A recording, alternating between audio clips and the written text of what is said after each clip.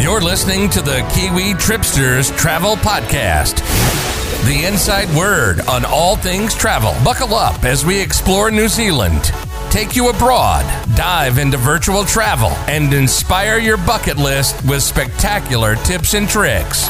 We've got the world covered. Tune in on Apple's podcasts, Spotify, Stitcher, or iHeartRadio, and subscribe so you never miss an episode. Be sure to like and share our podcast so everyone can enjoy the inside word on all things travel. And now, here's your host from Christchurch, New Zealand, Mike Yardley and Chris Lynch.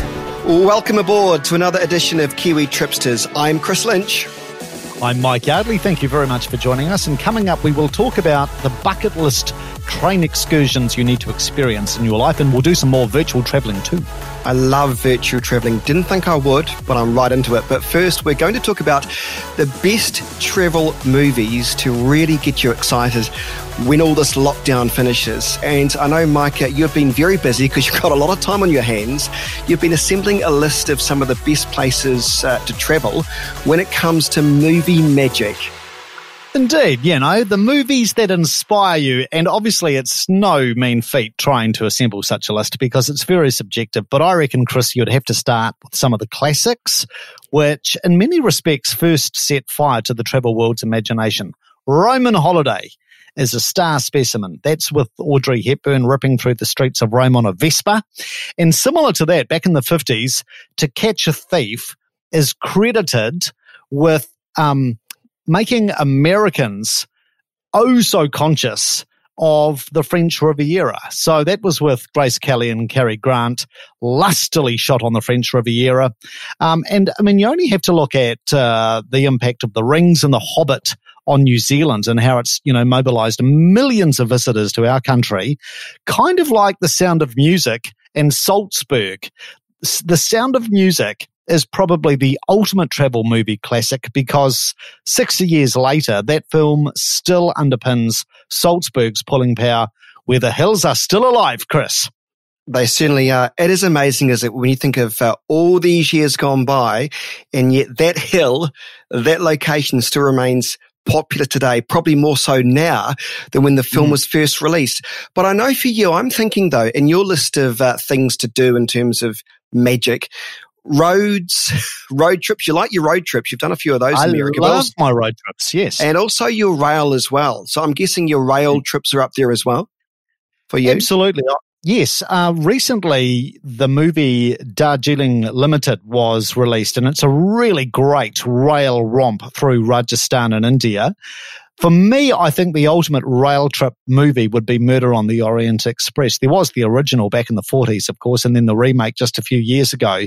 And that has just continuously fortified the world's seduction with that luxury train excursion, the Orient Express. Road trip movies, Chris, I reckon you'd have to include Priscilla, Queen of the Desert, on that list. And the Outback really is the star of the show alongside the drag queens. The contrast is just amazing, isn't it? When you see all the pink and purple with the very dry outback land, it's quite funny. That's true. And if you go to Broken Hill today, there is the Hotel, the Palace Hotel, where they stayed a night during the movie. And I won't repeat some of the rather X-rated lines from the movie. But it's that hotel where there were those like completely larger-than-life murals on the walls. Yeah. So people still can go and stay at that hotel that featured in the movie. And they've even got like a Priscilla bar there. So, yeah, that legacy lives on. But aside from that, I reckon the most iconic road trip movie ever, Chris, would have to be National Lampoon's Vacation with Chevy Chase playing Mr. Griswold. And it was that movie that inspired me to check out Monument Valley in the United States. Not just a Roadrunner, but the Griswolds on their road trip.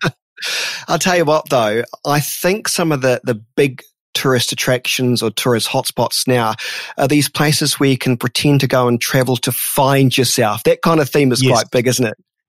Yes, you've thought about finding yourself, and where? Tajikistan, was it, Chris? And I still can't find myself. I've been searching for years.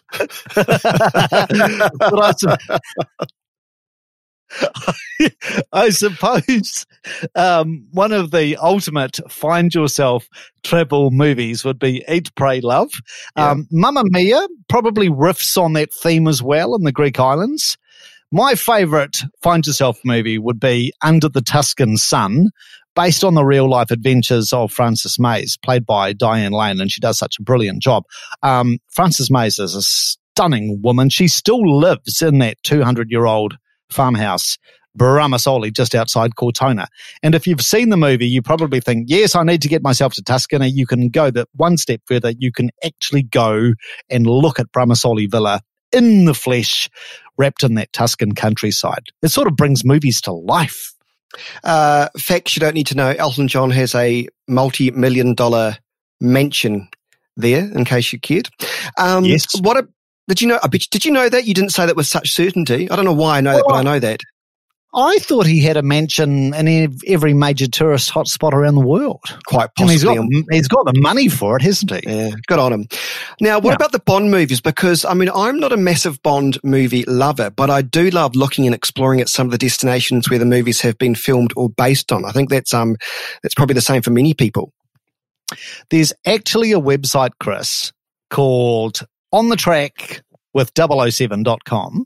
And if you are a true Bond junkie, you can actually plan your world travels based on all of the locations that are featured in Bond movies and the hotels that are featured in Bond movies. So that's, for your real hardcore Bond fan. But yes, from Dr. No to Spectre, every Bond flick can give you the travel bug, I reckon. And I think one of the greatest Bond legacy sites you can see is actually a revolving restaurant on top of a massive Swiss mountain summit called Schilthorn. And the revolving restaurant was under construction when Bond's talent scouts identified it and thought, wow, that would make such a cool location to double as a villain's lair, high in the Swiss Alps. So because this restaurant was still being constructed, Bond's producers actually took over the project and finished it. They finished building the restaurant in exchange for being able to use it in the Bond movie on Her Majesty's Secret Service. And today, it is so cool to go up to that restaurant. It's 3,000 meters high. Wow. Obviously, go there by cable car. And alongside the restaurant, they've actually got a permanent James Bond museum built into the restaurant. So I think that is such a cool legacy from the whole Bond experience. By the way, No Time to Die, which is the next Bond movie, COVID has delayed its release, so it won't be out until November, which is, I think, the last hurrah, isn't it, for Daniel Craig? It is. What about, there are probably movies that have become billboards for many cities around the world. And I can think of a few, Marina Bay Sands, for example. What do you think? Yeah, definitely. Crazy Rich Asians comes to mind. Whenever you say Marina Bay Sands, the two have become synonymous because that it does, doesn't it? Yeah, absolutely. And that movie actually was sort of like a giant ad for Singapore because it attracted so much interest in visiting Singapore from moneyed millennials, who love all the bling bling, like Chris Lynch, I have to say. So yeah, the Marina Bay Sands, very much iconic and probably made even more famous because of that movie. Similarly, Lost in Translation is really just one big movie ad for Tokyo and the Park Hyatt Hotel. And Chris, I think you've been to some pretty special glamour puss hotels that, very much are sort of like movie stars in their own right. And I didn't even know that when I was staying in Bangkok, I stayed at the highest hotel in the city, right smack in the middle of downtown central Bangkok, Labuan State Tower. Had no idea that it was from the famous movie, what is it? And see, it's so famous, I can't even remember it now. The Hangover. Oh, of course, yes. See, I didn't even know anything about that. I stayed there because it just looked luxurious and beautiful and glistening, all those lovely things I love about hotels. And I've got to say, it was. And I've got to say, it is like stepping into a movie. You feel like you're in a movie set. Everything feels very lush, very expensive. But of course, the New Zealand dollar at that time when I went there about 2 years ago now, Everything was so incredibly cheap. And what an amazing city. What an amazing alive city, Mike. And correct me if I'm wrong, Chris, because I haven't been to that hotel, but as people probably recall it from The Hangover, at the top of Labua is that amazing rooftop open-air bar, right? With just the most incredible view. Yeah, you know how sometimes you have a lot of travel brochures on hotels, and when you have a look at what they've got on offer, you think, okay, it can't be that great. You've increased the contrast somewhat. This was just out of this world. What you see from those beautiful travel brochures is what you get. I mean, it just looks over. You get 360-degree panoramic views of all of Bangkok. And it is, and if you're staying in that hotel, you can go to the bar for free. If you're not, I think you have to pay a cover charge to get in. And when I was there, it's often used for a lot of graduation parties, I noticed. Okay. But yeah, if you get the chance, that would be something that I would definitely tick off my bucket list. In fact, I've done it now, but for others who perhaps are traveling for that one night experience in Bangkok. Indeed. By the way, speaking of Asia, just to sort of reinforce the power that movies have to transport people to the dream destination of their choice, just look at the power of The Beach, starring Leonardo DiCaprio, and how that unleashed such raging over-tourism on Maya Bay, the beach, in the PP Islands, to the point that for nearly 2 years now, it's been closed to tourists because the reef and the surrounds had become so trashed. So yeah, Hollywood's, factor and pulling power is immense when it comes to travel trends. Just finally, what would be your all-time favorite travel flick, Mike?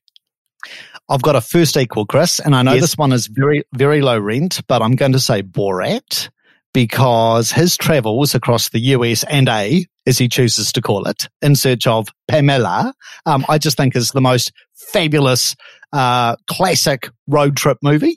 And also because I am absolutely besotted by Greece and all of their ancient glories and ruins, I would also say my first equal is the brilliant comedy movie My Life in Ruins, which revolves around this rather ditzy American tour guide and how she has to try and handle this very high maintenance tour group of Americans. It is laugh out loud all the way, but you'll also fall in love with Greece. Well, you've surprised me there.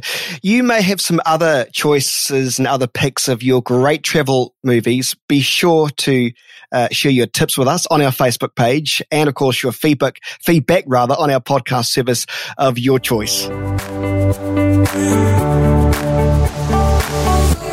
Well, if you're busy planning and dreaming about some bucket list travel experiences, Mike is the man. He's the transporter from way back, aren't you? And we're going to feature and profile now some bucket list rail experiences over the next month or two. I love this. I want to get started though, Mike, and I've been looking into this. Switzerland's Golden Pass. It just looks golden. It looks amazing. It is truly a magical rail experience, Chris. And yes, hopefully we'll be able to get back on those rails next year. The whole Swiss transport system, I think, is a marvel because they're such a small country, about a third of the size of the South Island of New Zealand. And they've got 30,000 kilometres of rail track crisscrossing an incredibly mountainous country. It is just an engineering achievement of epic proportions. And their collection of scenic train journeys are the stuff of legend. There's like the Glacier Express, the Bernina Express, which is not a fast-running sewing machine, by the way, the Gotthard, and the Golden Pass. And the thing about these scenic train trips is if you do one of them, you're hooked, and you'll be gagging to do all of them. Well, that's what I was going to ask, because what is this one's, why is this so great compared to others? Because you've been on so many. Once you've gagged for one, how are you going to gag for the others? Well, I put Golden Pass to the test about a year ago, and it's reputed to be the pioneer of the panorama train. So, for example, when you go on like the Transalpine in New Zealand, or what's the one between Christchurch and Picton? Transalpine. No, that's the West Coast one. I'm trying to think. The name's gone. The name's disappeared from me. Anyway, it'll come back to me. The Coastal Pacific. There you go.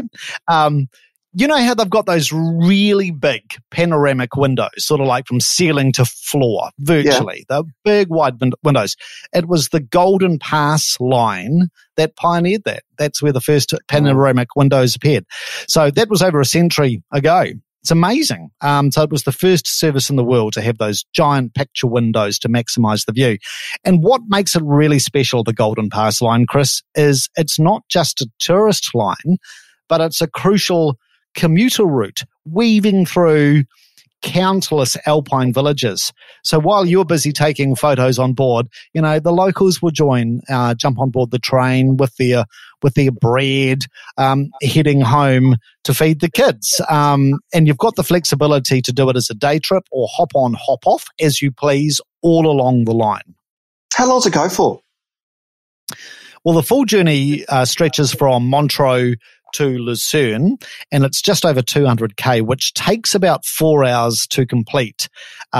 Interlaken is the halfway point. I started in Montreux, and the climb out of town is incredibly steep on a curving cogwheel track. The thing which is just mind-blowing is you rise and rise and rise above these stunning Lavaux vineyard terraces, which are hundreds and hundreds of years old, and they're wrapped all around Lake Geneva like cascading terraces of wine.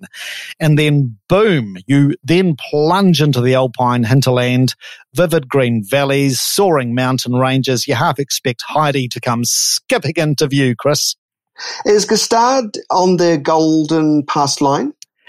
Yes, actually, this is quite a popular stop. If you want a bit of glam and Gucci and chic chalets, yes, it would be rude to overlook it. It's all very posh, but very popular.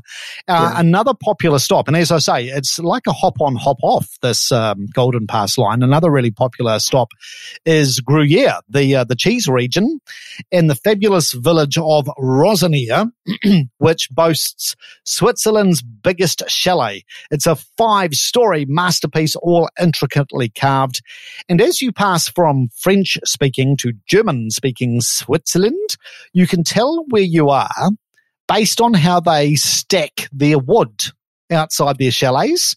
Oh, wow. And I know this sounds very like cliche and stereotypical, but it's so true. The French-speaking residents will stack their wood with a very sort of free-for-all air of independence. It's all very free-form, the way they just sort of bundle it all together. The Germans, they will stack their wood with, you know, the most methodical precision. Nothing's out of line. It's all perfectly symmetrically formed. I love that. So it's a very sort of instructive lesson on the difference between the French and the Germans. Well, what about the Simon Valley? This really is a quintessential pastoral pocket of Switzerland. You've got your cozy chalets, plump cows, clanging bells, and medieval castles keeping watch. One of nature's own guards is this most amazing pyramid-shaped mountain called Niesen. And in the afternoon sun, it casts the most perfect-shaped triangular shadow over the lake. You would think it was man-made. It's just so incredible. But because it's, you know, so perfectly shaped, I am sure the German-speaking Swiss highly approve of it.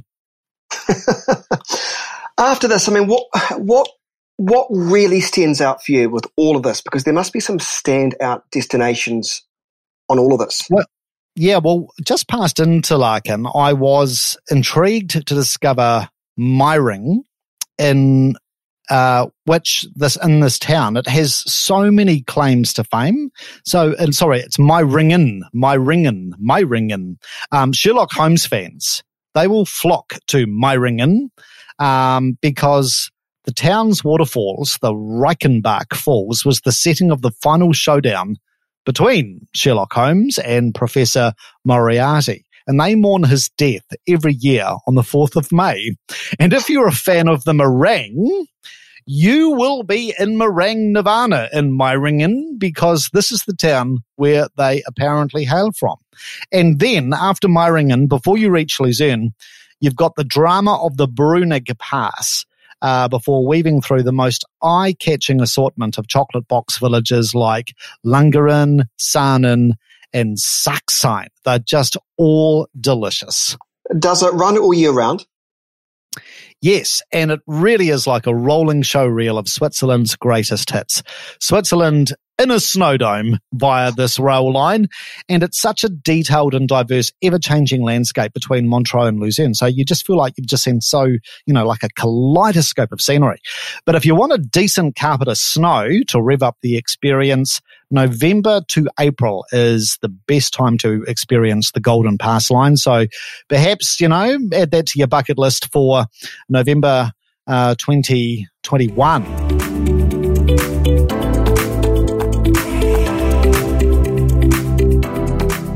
You're with Kiwi Tripsters. Let's head for the Americas now with some virtual encounters with their greatest national parks. I've been looking at these. You are going to love it.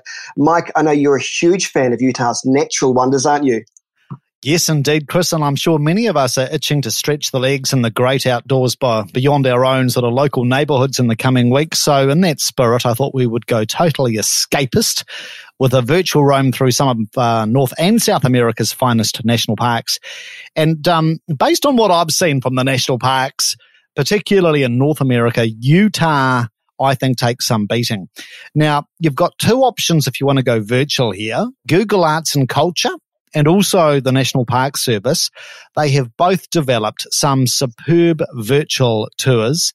Bryce Canyon National Park is just so ethereal and whimsical, probably most famous for its crimson hoodoo rock formations. And hoodoos are sort of like these really slender stone stacked pinnacles. It's like something out of a Dr. Seuss book.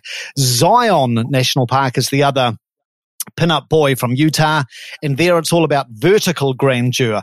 And in fact, when the first Europeans arrived into sort of the bosom of Zion National Park, they were so in awe of its splendor and its vertical splendor, they actually named it Zion because that was the Old Testament name for Jerusalem. You are communing with gods in Zion. And there's an amazing VR touring option called the Angel's Landing e-hike. And it is so thrilling. It is the closest thing to being there, Chris. And that takes you up to that fabulous perch, that big lookout point of Angel's Landing, which gives you the best view of all across Zion National Park. Nothing wrong to being the next best thing to being there. Any note from the likes of the Grand Canyon? Because you've got a bit of I was shocked to hear this, but is it Google Street View is equally as good to some of these other virtual experiences you can have, Mike?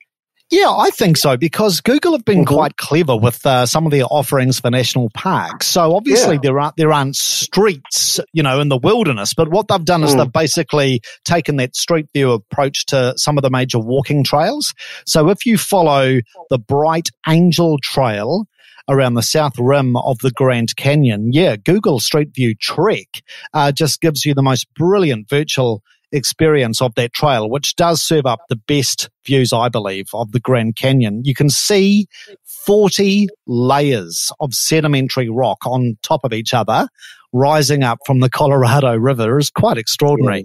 And similarly, Yosemite National Park has some gripping VR experiences, including one which transports you to the rock face of El Capitan, where, along with other climbers, you virtually free climb the monolith, swing across the face to reach vertical cracks, and then catch your breath on that life-saving ledge, El Cap Tower. It is an amazing virtual reality experience. I'll tell you what I like. It's not perhaps virtual reality, but I've seen some of this, the live webcams that are available if you go into Yellowstone Park, for example. But it kind of is hit and miss, isn't it? Yeah, it can be. I actually think the best virtual experience at Yellowstone are the live webcams. And they've got a fabulous one that gives you an around-the-clock ringside seat of Old Faithful, which is the big old gusher, which certainly knows how to gush. I've never been to Yellowstone. It's actually top of my USA wish list for next year, Chris. I'm surprised, but you've been everywhere. No. What about Alaska? I mean, I've been looking at some of the virtual tours there now, and incredible.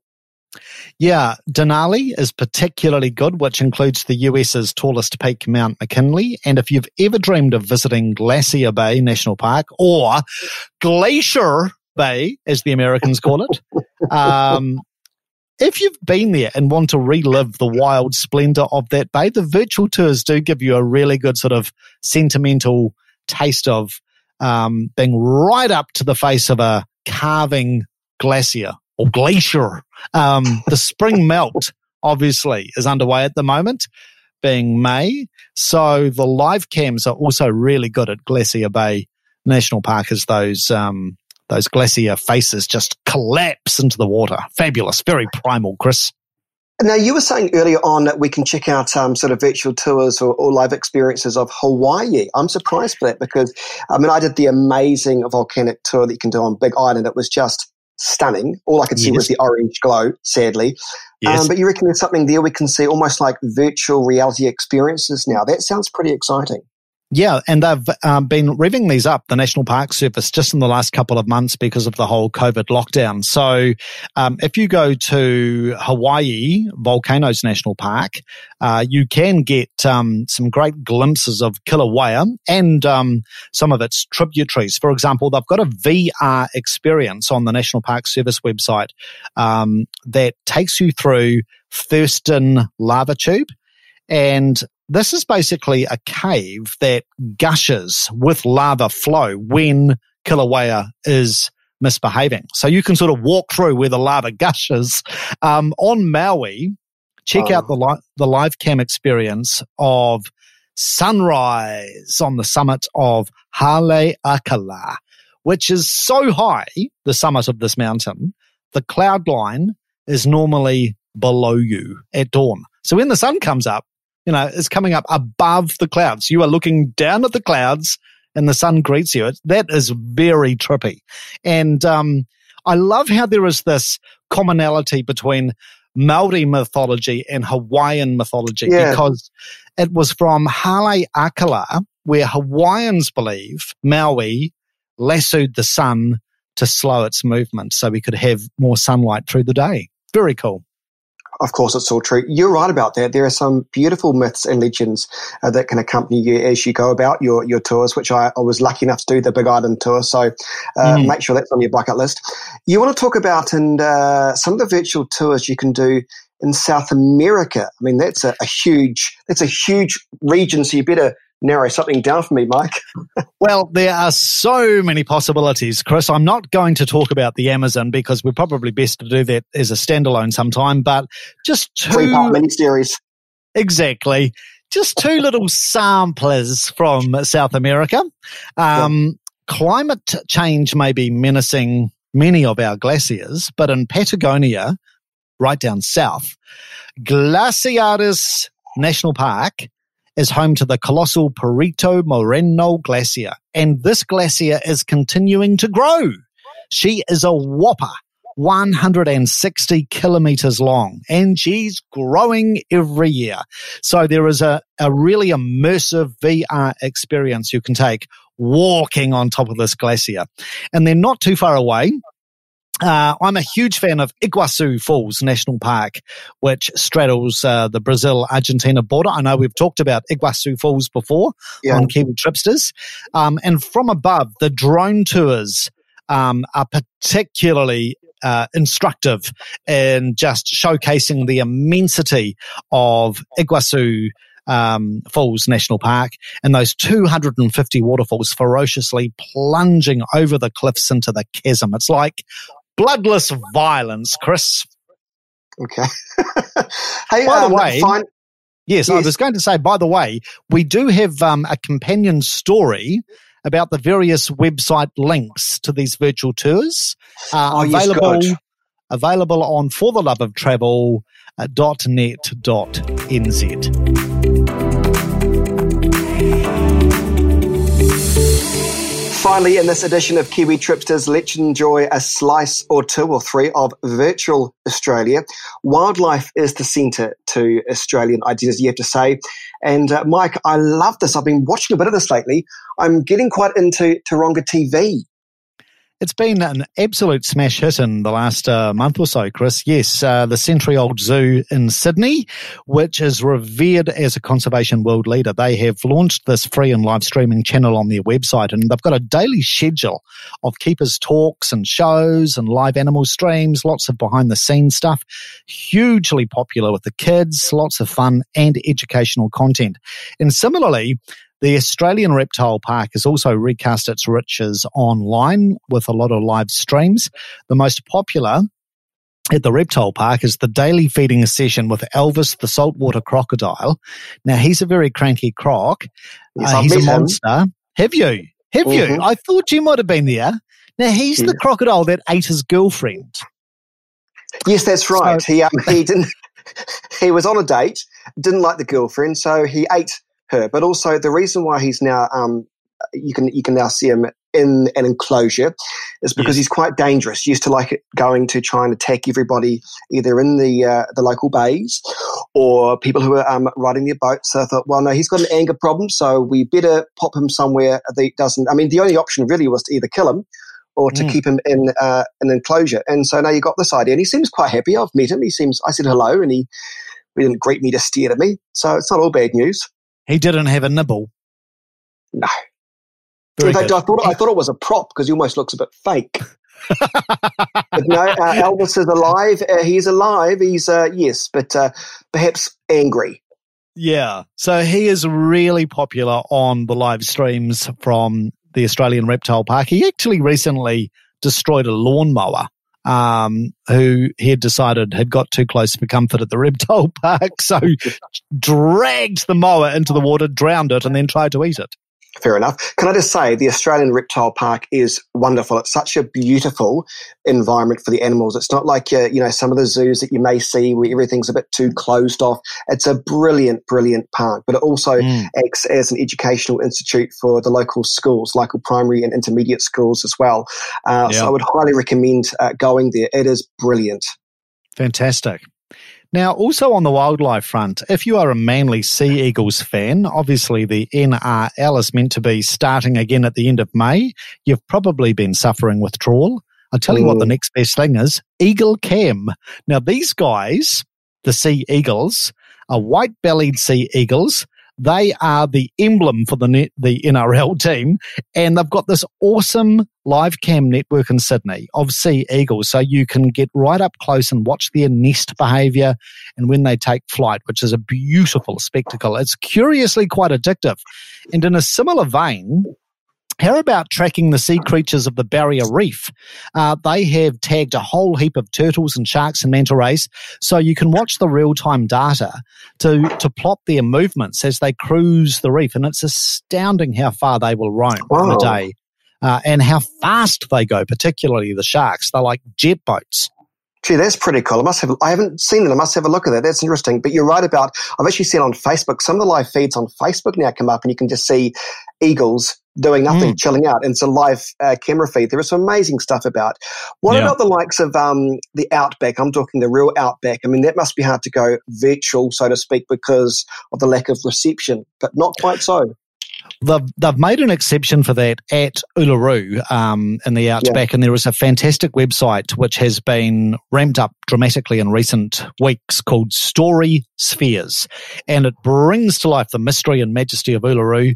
It's all very immersive, fully narrated, and what they've done it so well. It's like as you watch it, you've got your own personal Aboriginal guide leading you around the base of Uluru and also at Katajuta National Park, which is nearby. And I was there a decade ago in person, but I actually think I learnt more from doing the virtual tour. It is just so well crafted. There you go. Tasmania's top museum too, Mona. That always dares to be different, doesn't it? They have got so many oddities and weird curiosities at Mona. Yeah, absolutely. And they've gone virtual with a lot of their eccentric exhibits, including a live stream of this fella called Tim Steiner. And he sits around Mona's galleries for about 6 hours a day. The reason being, he is a live art exhibit, and he has been for the past 10 years. He's got the most elaborate full-length back tattoo, which was bought by a German art collector. So he's sort of like a human canvas. And the deal is, when Tim dies, his back will be skinned and framed and hung on the wall for this German art collector. So I know. So even though Mona is closed, the virtual galleries are still open, and you can go and watch the live streams of Tim still inside at Mona on display in the galleries. What will they think of next? I love Sydney, and I was scouted that, of course, the very famous, my famous, what do you call it? It's my favourite, rather, festival of all time, Vivid Festival. Vivid. This year. Yeah. Yes. But there are still some cool things you can do to have a look around when it comes to Sydney, right? Yeah, Sydney Opera House, they've got a weekly digital program that's been running since early April. It's called From Our House to Yours. It's going to run all through winter as well, and it includes full-length performances, live recordings, never-before-seen footage. It's all free and on demand. And I know there are also some great live webcams around Australia, but I actually reckon, Chris, and I know you love your webcams, I reckon Webcam Sydney is so good because the way it's positioned, you can watch the sun rise over the harbour, the bridge, and the Opera House. And it's just the most amazing way to start a day. And because of the time difference, in New Zealand, all takes place around 8 o'clock New Zealand time. So while you're having your breakfast coffee, watch Sydney get gilded by the sunrise. It is so cool. Yeah. Anything of note in Melbourne, but just before we go, because Melbourne's kind of like the cultural mecca, isn't it, for a lot of theatre, a lot of ballet. Yeah, absolutely. The Arts Centre Melbourne is home to so many performance companies like the Ballet, Australia Opera, and they've gone full tilt with a wealth of productions now being streamed for free, including upcoming productions that haven't been able to take to the stage. They've actually now just put online for free. Just to keep people connected with Australian culture. And something else that's trending, the Australian Ballet is now hosting live and free morning ballet classes online. So once you've watched the sunrise over Sydney, you can go and do your ballet, starting with the plie. Chris, it's not too late. It's time for you to unleash your inner ballet dancer. The lessons are waiting for you. You never know. Maybe we'll have to start doing TV video podcast, and I can show you my skills. Thank you very much. I love the fact that in this new normal, a lot of destination companies, a lot of cities are realizing that we're still stuck at home. Many of us are, and we're doing things differently. We're watching stuff on Zoom. We're listening to more podcasts. So I think that's brilliant. So all power to everybody who is changing the way they go about, promoting their cities. Be sure to like us on our Facebook page as well. Our show notes are available on the website. Thanks to Mike, who's a hard worker, kiwitripsters.co.nz. Plus, we'd love for you to rate us, 5 stars only, and review us, Kiwi Tripsters, on the podcast service and platform of your choice.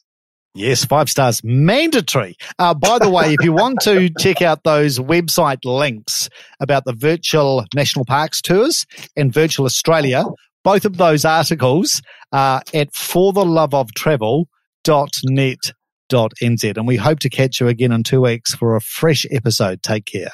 Catch you then.